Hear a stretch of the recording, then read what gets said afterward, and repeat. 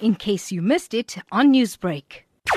For those who are most vulnerable, who municipalities should be helping and they're not, how are they going to be able to afford energy? I mean, it's the coldest time of the year. We've also got load shedding. This is a serious crisis. And with COVID on top of that, where people don't have secure incomes coming in, it really is a crisis, and the government needs to take serious steps to support families who are really, really struggling at the moment. They've got to rethink about this. They've got to try and make provision for those who cannot afford to get energy off the energy grid. And they've got to actually rethink this whole model. They need another white paper as far as we're concerned. Now, according to research that was commissioned by SAFCEI, local government service provision funding model is flawed and must be reviewed. Talk to me about what the research really says and why you believe this. There was a white paper that was done that said municipalities should be able to raise 90% of the revenue they need to provide service for residents. And they're meant to provide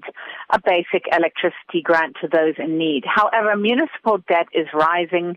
We're seeing more and more people access electricity not through legal means, which results in households either not paying at all for their electricity or just not being able to pay.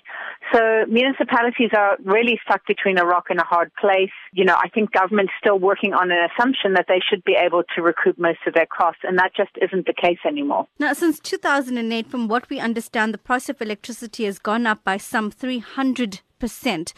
Let's talk about a possible way forward here for the consumer. What is most important is that the government actually reckons with what is going on and starts thinking really, really smartly about how it commissions new energy. It invests in the right place. It gets the right kind of energy mix.